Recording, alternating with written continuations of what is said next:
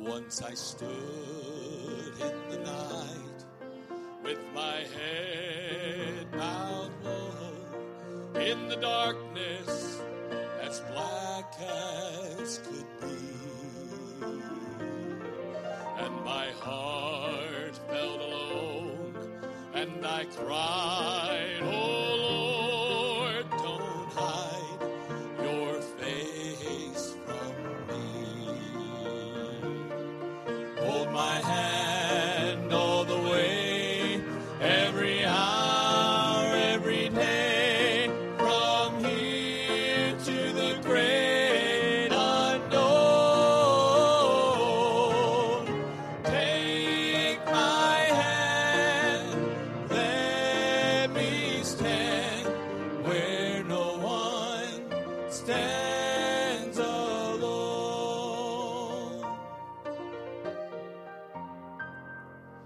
Like a king, I may live in a palace so tall, with great riches to call my home.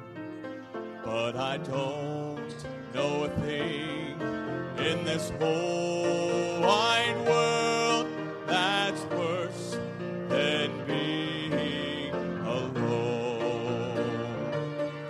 Hold my hand all the way, every hour, every day, from here to the great unknown. Take my hand, let me stand where no one stands alone. Hold my hand all the way, every hour, every day, from here to the great unknown. Take my hand, let me stand where no one stands alone. Take my hand, let me stand where no one stands alone.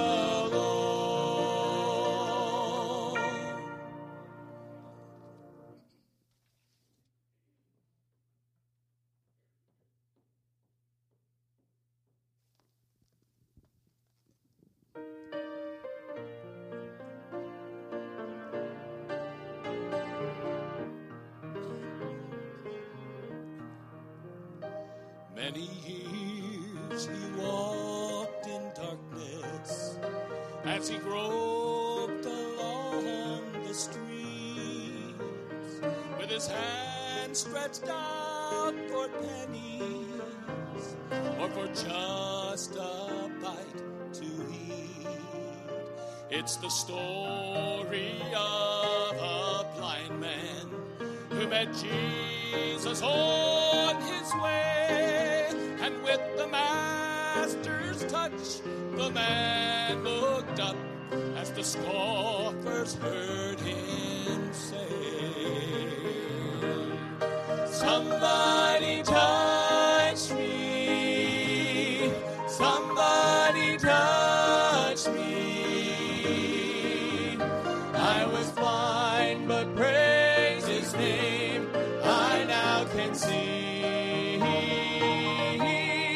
I was in darkness when Jesus found me, but since he touched me, I now am free. One day he touched a crippled man and made him walk again. Then the master saw with pleasure he had labored not in vain. Like the story of that crippled man, I once was bound by sin, but since the Master came. Oh, praise His name. Thank God I now can say, somebody touched me. Somebody touched me. I was blind, but praise His name. I now can see. I was in darkness when Jesus found me, but since He touched me, I now am free.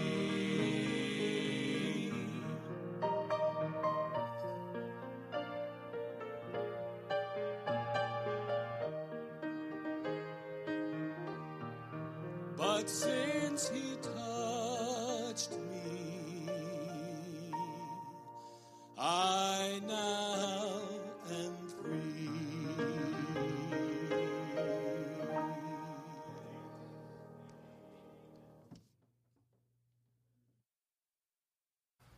Let's take our Bibles and turn to the book of Hebrews. Hebrews chapter 9, verse 27. Hebrews chapter 9, verse 27 today. So glad you could be a part of the service today. Hebrews chapter 9, verse 27, a familiar passage, one that probably you have heard before, if not a number of times. But we're going to use it as a springboard and move on here today just a little bit. But I just want to share a thought with you. I want to, kind of talk with you a little bit today, and we'll see where it goes. But it says in Hebrews chapter 9, verse 27, it says, "And as it is appointed unto men once to die, but after this the judgment. And as it is appointed unto men once to die, but after this the judgment." I don't know about you, but that's a very sobering thought. A very sobering verse. Even as God has man appointed with death. There's an appointment with death. Even as man has that appointment with death, he also has an appointment with God at the judgment. So he's appointed to die, yes, but he's also appointed to be judged. It all sounds so final, doesn't it? And do you know what? It really is final. Years ago, I was introduced to a game called Life. Maybe you've heard of it. Milton Bradley had created the game in 1860, and a modern version was released 100 years later in 1960. The game simulates a person's travels through life. It talks about how he or she will ultimately go to college, to retirement, with jobs and marriage and possible children along the way.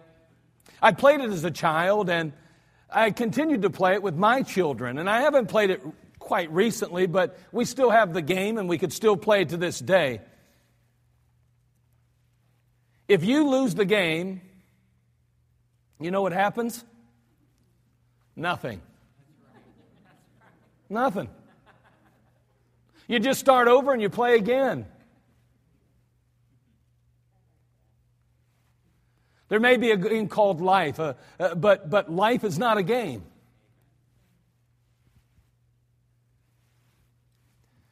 If life were a game, you could push a reset button. But it's not.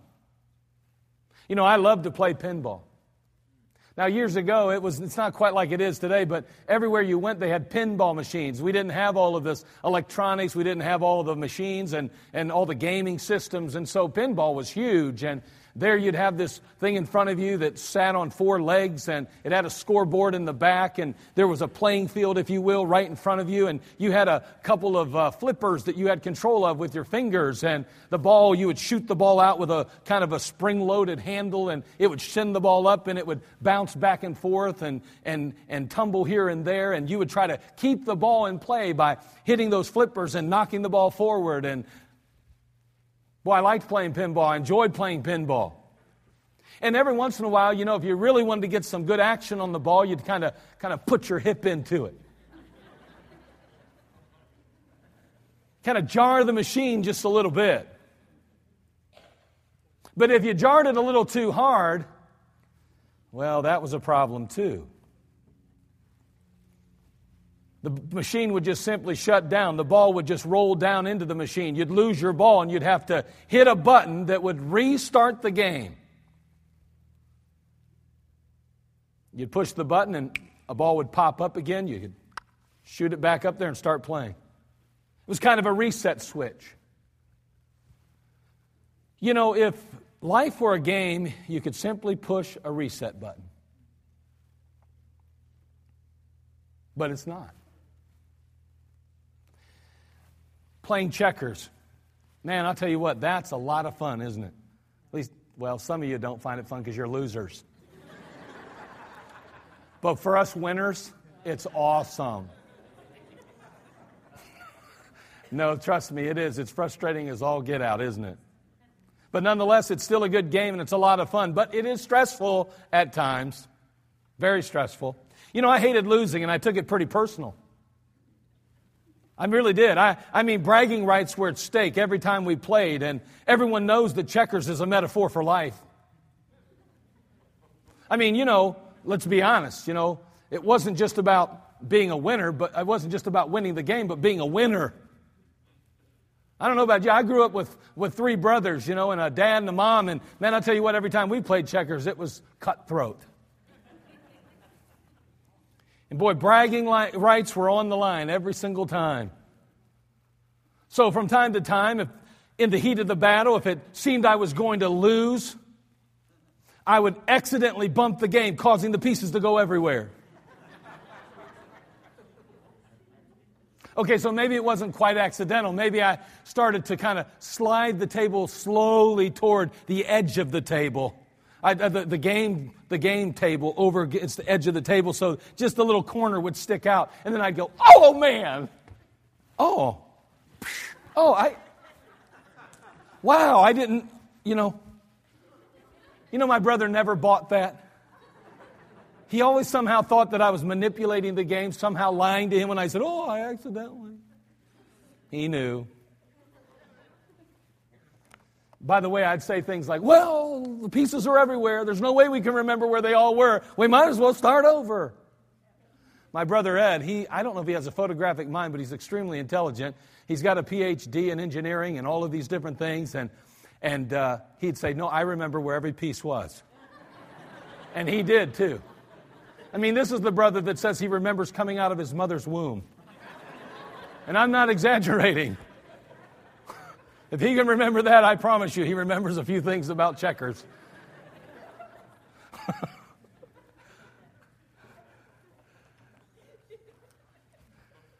You know, if life were a game, you'd get a second chance. But it's not.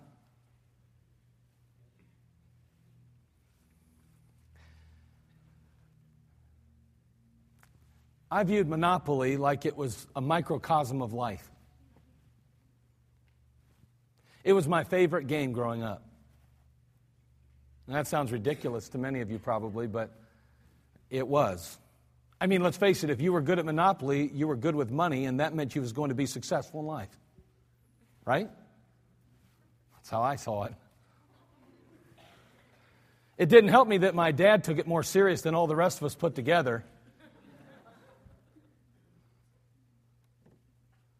We'd have such fierce battles at this game. I mean, it would go on into the night. And I can still see my mother standing over in the corner going, please stop. Would you just quit playing, please? You say, why was she doing that? Well, because I was over there throwing a tantrum.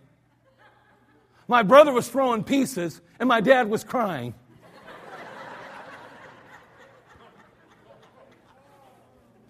You would say that it was a little out of hand. Now, maybe that's slightly exaggerated, but I promise you not too awfully much. Park Place, Broadway. Those were my boys. I went after them every game. Boy, once I got them, I was putting hotels on them too. I'd try to wheel and deal till I had those babies in my pocket, so to speak. I'd put those hotels on them, and man, I would just charge people, and I'd grin from ear to ear. I hated losing.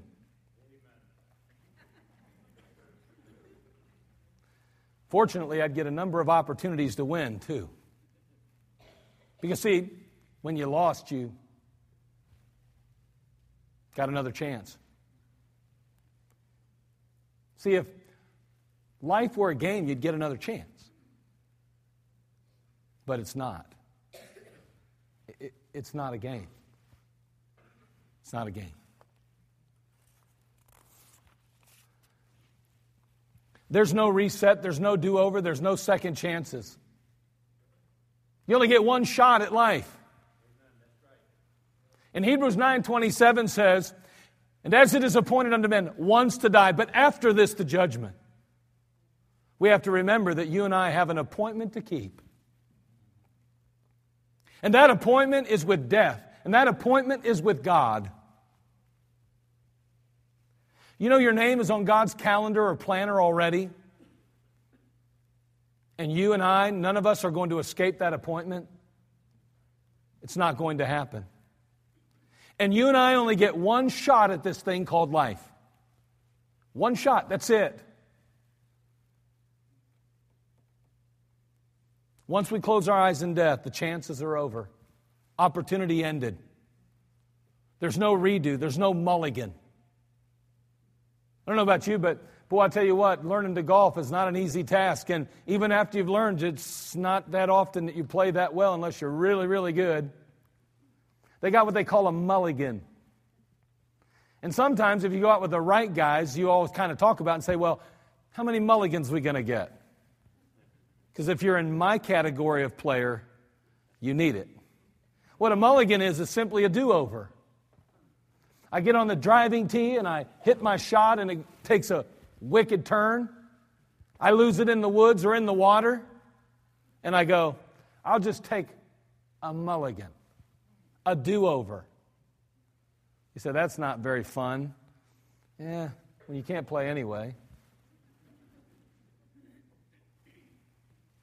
So every once in a while, somebody will talk about a mulligan in golf, and what they're talking about is a do-over. You don't get do-overs in life.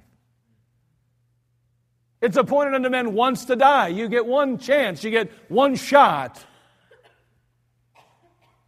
And so there are a couple of things that I want to consider this morning in light of that truth.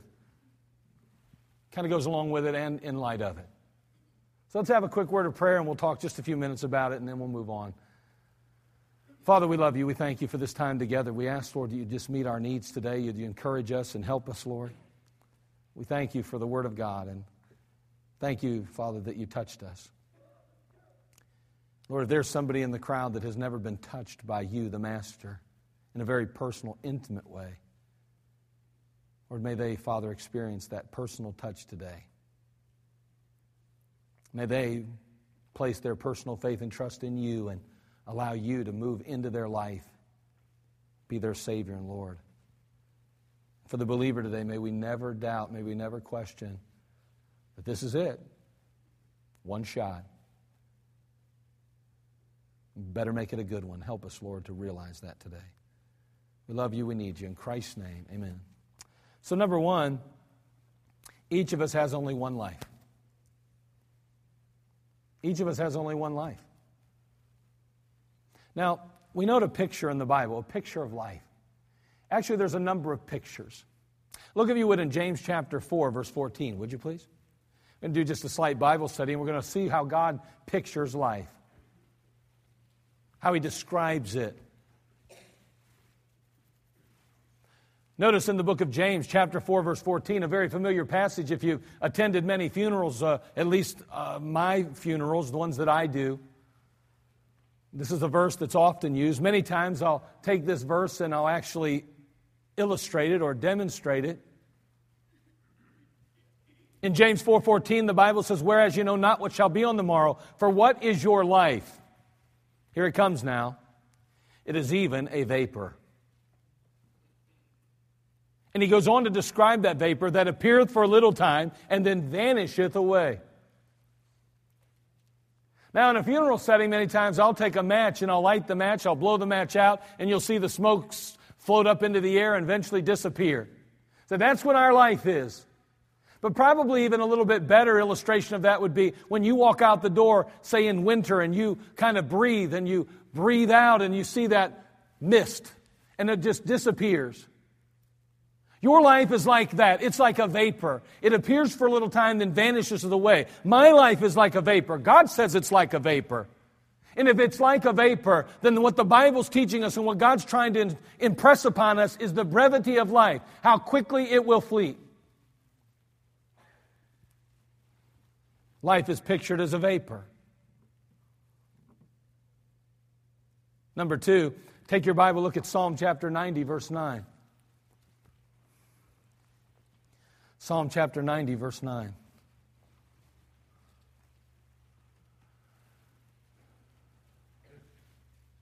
It doesn't matter whether you are a believer or not. It doesn't matter whether you grow up on this side of the equator or another side of the equator. It doesn't matter whether you were born in another country or this country. Your life is a vapor. And according to Psalm chapter 90, verse 9, notice this. For all our days are passed away in thy wrath. We spend our years as a tale that is told. Now, I understand, in those days, many times, they did not have the printing press. They didn't have the opportunity to copy like we do. They would manually copy. And one could say, well, of course, it's a tale. We pass that tale on. I share a story about my life, or I share a story to this young man. This young man then shares that story. It's a tale that is told. But in our vernacular, we could even talk about it being a book or a novel or a biography even. It's a tale that is told. It's a story that's told. Your life is like a story in a sense. I don't know about you, but I've read about some of the great men and women in the Old Testament. I've read about some of the great men and women of our contemporary day and even some 100 or 200 years or longer before. And boy, as I read those things, my heart jumps within me and it leaps within me and I'm inspired and I'm encouraged. But within a matter of just a few pages, it's over. And may I say, their life is like that book. It was lived on earth. It may have been 20 years, 30 years, 40 years, 50, 60, 70, 80, or even 100. But may I say to you, it is like a tale that is told. What you're going to do for God and what you're going to do in this life, you better do it now. Because the reality is that once you leave, and those that remember you are gone, more than likely, you'll be forgotten. And so will I. That's why it's important to invest in people. Because only investing in people will truly, your legacy, continue to last. Life's pictured as a vapor. It's pictured as a tale that's told. Not only that, but notice 1 Corinthians 9:24. Go there to 1 Corinthians 9:24. Not only is our life pictured as a vapor and a tale, but it's also pictured as a race.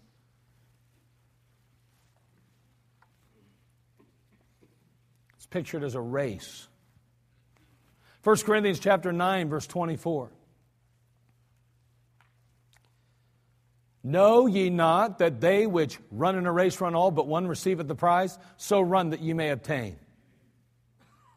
So run that ye may obtain. In Hebrews 12:1, the author says, Wherefore, seeing we also are compassed about with so great a cloud of witnesses, let us lay aside every weight and the sin which doth so easily beset us, and let us run with patience the race that is set before us. He's talking about our lives again. Now we're going to run that race one way or the other. We're going to receive a prize or not. We're going to obtain or we're not. But either way, we're in a race. We're going to run that race. And the truth is you only have one race to run, one life to live. Now there's a lot of strategies when it comes to running. And I wouldn't be the expert on running. I'm not a runner by nature.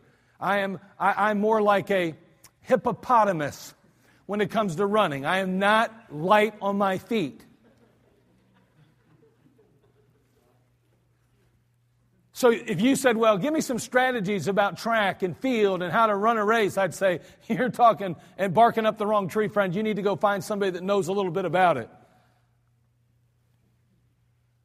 But I do know this. I've watched enough races and I've seen enough races that I realize that some start slow, some start fast.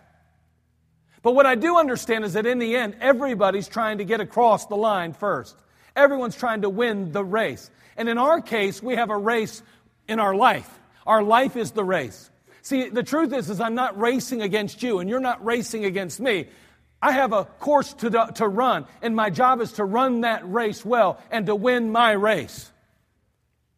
Now, you may have started off slow in your Christian life. You may have started off slow in life. Maybe things haven't gone the direction you'd like them to go, and maybe you've even gotten a little off course. But my friend, let me tell you today, you only have one life to live, and you only have one race to run. You better get back on track, and you better start running that race optimally. You better start running it at the best you possibly can. You better get on track with God. You better figure out what He wants you to do and do it. And do it well. Because you're only going to get one shot at this. Each of us only has one life. And life's pictured as a vapor. It's pictured as a tail. It's pictured as a race. And may I say, before we know it, it's over. And finally, let me just point out one other one. Look at Psalm chapter 103, verse 15.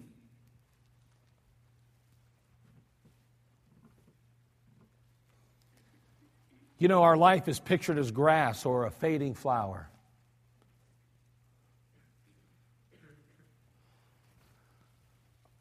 Sherry and I have an Olympic-sized swimming pool in our backyard.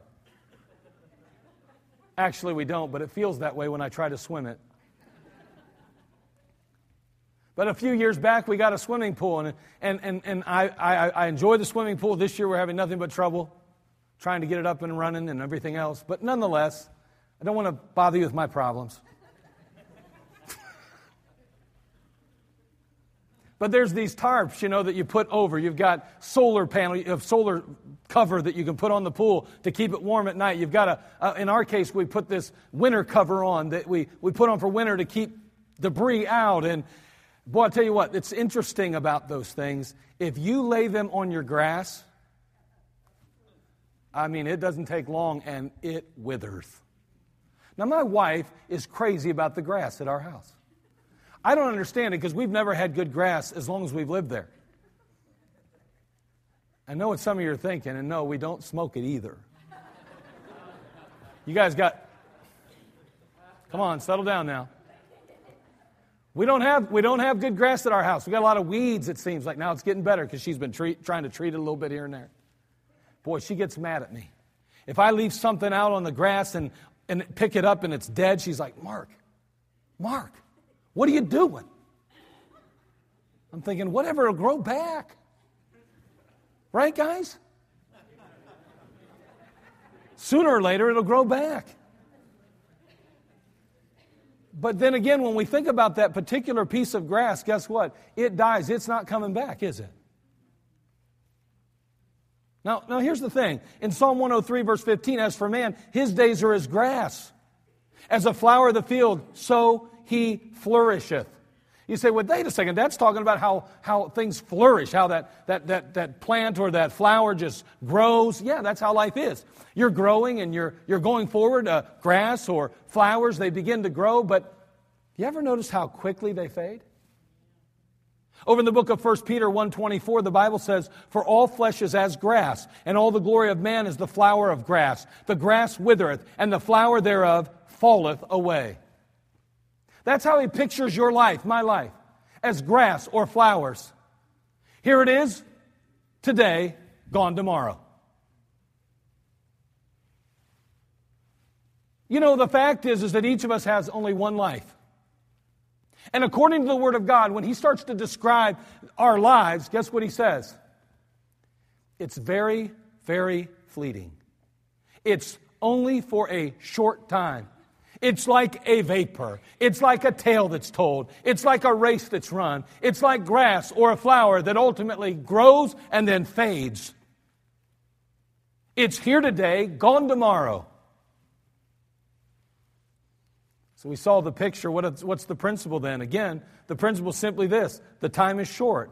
And when life is over, it's over. There is nothing in Scripture to support the idea of reincarnation. Reincarnation teaches that we can return to this life in order to earn a higher place in a caste system for the future. For instance, we're talking about position in the world.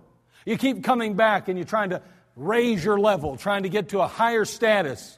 Ultimately, the highest level of existence is what we're trying to reach, to become one with the universe in this issue of reincarnation. You know, there's nothing biblical about that. You don't get a second chance at this. You don't get another opportunity to live life. You can't mess things up and then say, I'll do a redo. I'll hit the reset button. I'll get a second chance at it. No, when life is over, it's over. It's that simple. So first of all, each of us has only one life, as it is appointed unto men once to die. But after this, the judgment. Not only that, but each of us will only face one judgment. I'm talking about once life ends. Can you grasp the urgency of the situation? Can you wrap your mind around the finality of life itself? The fact is that life could end today for you. It could end today for me. And then we'd come face to face with judgment.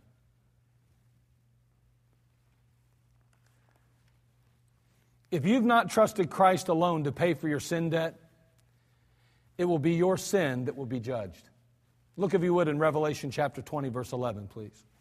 Revelation chapter 20, verse 11.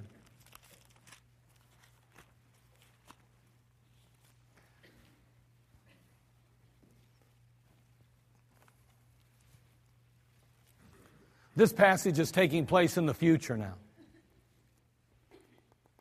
We live in what's called the church age, referred to as a dispensation of grace in many cases.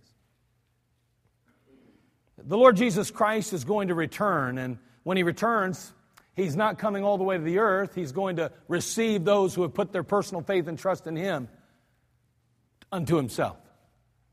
We often refer to that as the rapture. So, in this dispensation of grace in which we live, this church age, it's often referred to, at the end, Christ Himself returns only so far, receives those that have put their personal faith and trust in Him unto Himself, leaving those that have not done that behind. We meet the Lord in the air, and then we'll talk about what takes place at that point for you and I that have done that in just a moment. But what happens is that a tribulation period kicks off. It's Daniel's 70th week. It's 7 years long, and God is going to judge the earth, and He's going to judge His people, Israel.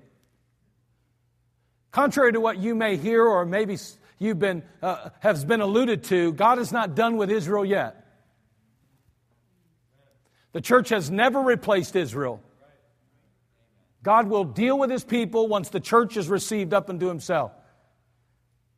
And so for 7 years now, God is dealing with those left behind. For 7 years, He's dealing with His people. And at the end of 7 years, the Lord Jesus Christ returns, according to Revelation chapter 19, with you and I. And a kingdom is established. And Christ will rule and reign on the throne of David in Jerusalem. His people, Israel, will be elevated, a nation elevated again, as He always intended it to be. And you and I will help rule and reign with the Lord Jesus Christ. And for 1,000 years, a millennium, we'll do so. Satan will have been put away, and for 1,000 years, Christ will rule. And then at the end of 1,000 years, Satan will be loosed again. And he will go about deceiving the nations like he's always done. And a battle will ensue. And of course, God always wins battles. And then it'll be time for a new heaven and a new earth. And also for the judgment that we're reading about.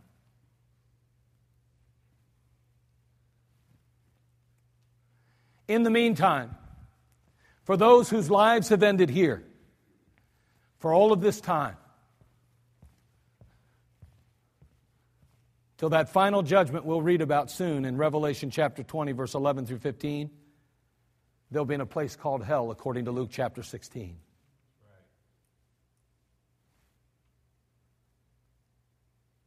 Let's see now what the judgment says and how it will go.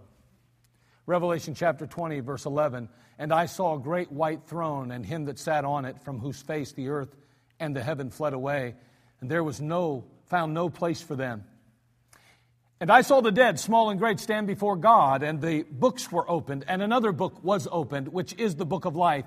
And the dead were judged out of those things which were written in the books, according to their works." Somebody's keeping record. Somebody's detailing your life.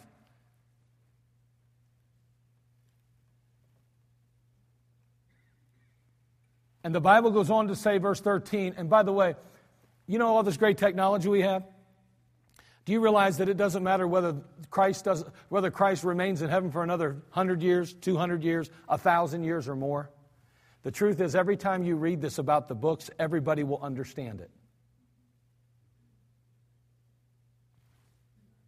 If he'd have said something about the computer will spit out your name and recorded on the thumb drive will be, who would have ever understood that before our generation?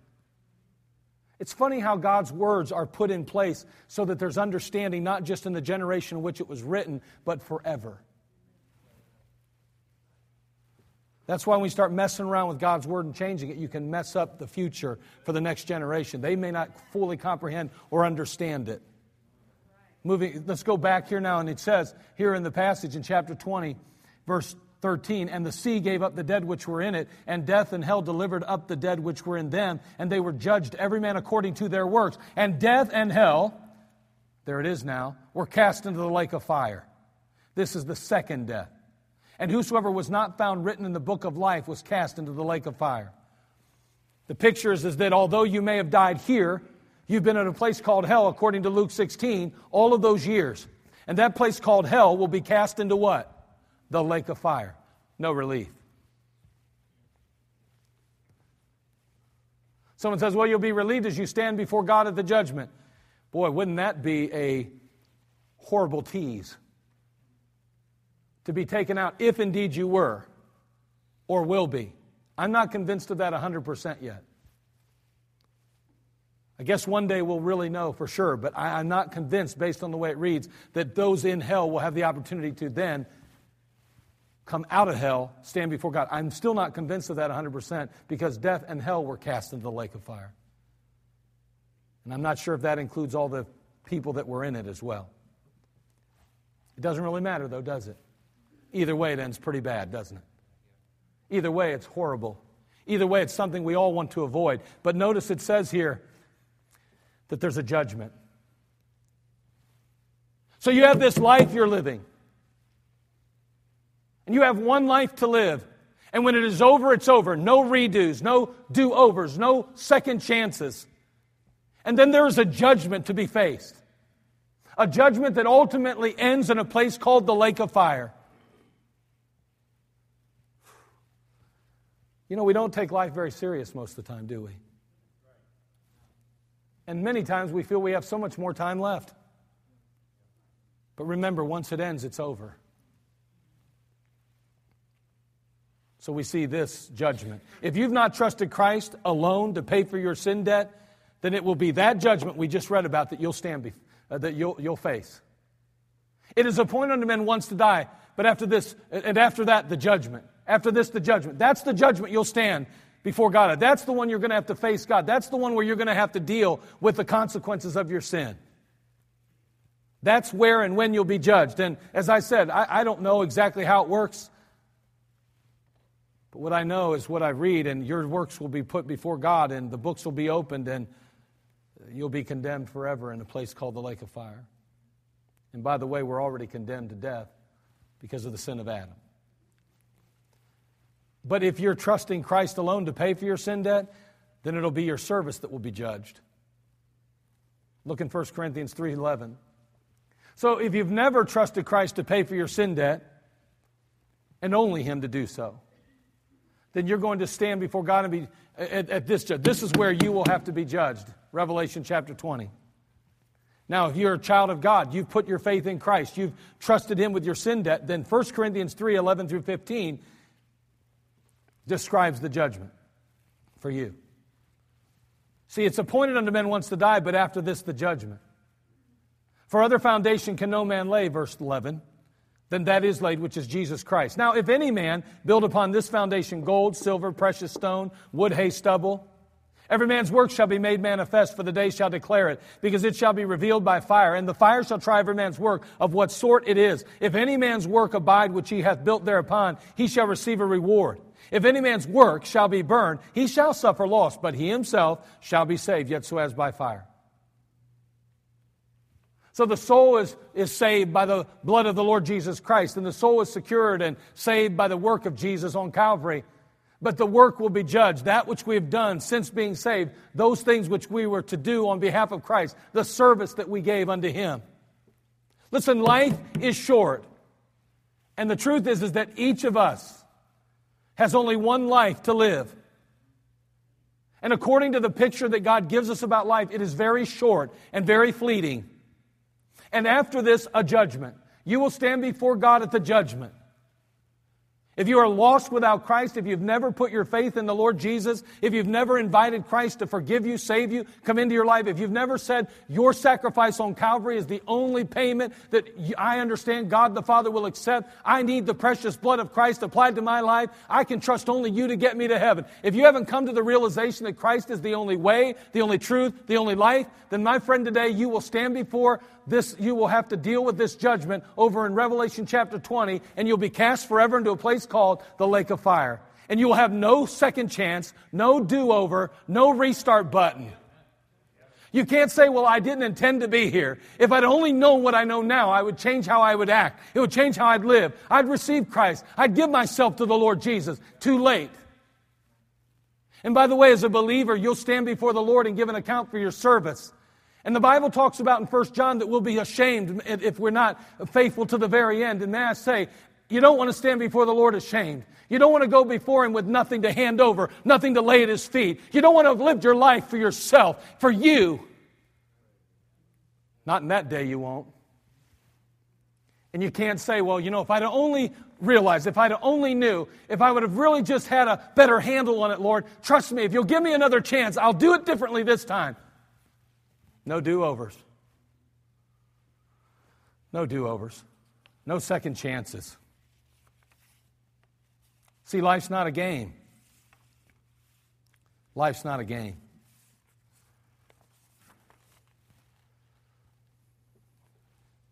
You only have one shot at it. One chance. And that's all I've got.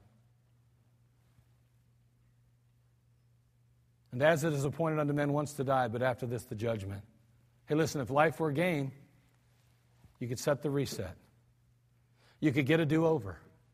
You could get a second chance. But it's not. There's no second chances with our life. Once it's lived and over, it's over.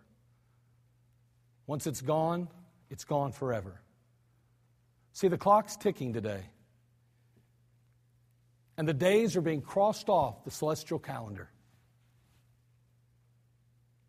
Sooner or later, your appointment will be kept. And so will mine. You know, when I have an appointment at the doctor's office, they send me reminders. They email me. They call me. They remind me of the coming appointment. They don't want me to miss it. God sent you and I a long email from heaven to remind us of an appointment. And you know, He says, I want you to remember you've got an appointment. I want you to remember that life is short. And I want you to remember that it's appointed unto men once to die, and after this, the judgment.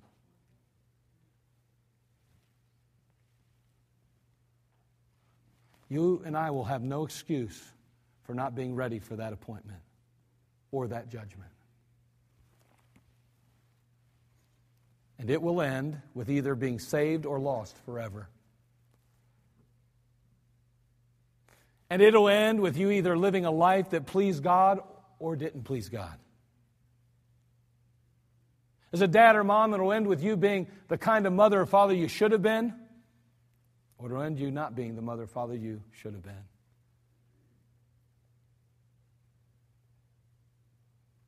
In the end, you got one shot. Get it right. And if for some reason you've messed something up to this point in that thing called life, then fix it before your appointment. Fix it. Face it. Deal with it. Get it right. Because you only have really one shot. That's it. And once the appointment strikes, it's over. Once this life ends, it's done. No reset. No do-over. No second chance. And as it is appointed unto men once to die, but after this the judgment, that truth applies to each and every one of us today. Are you ready? Have you trusted and put your personal faith and trust in Jesus who died for you on Calvary? Or are you living your life selfishly for you?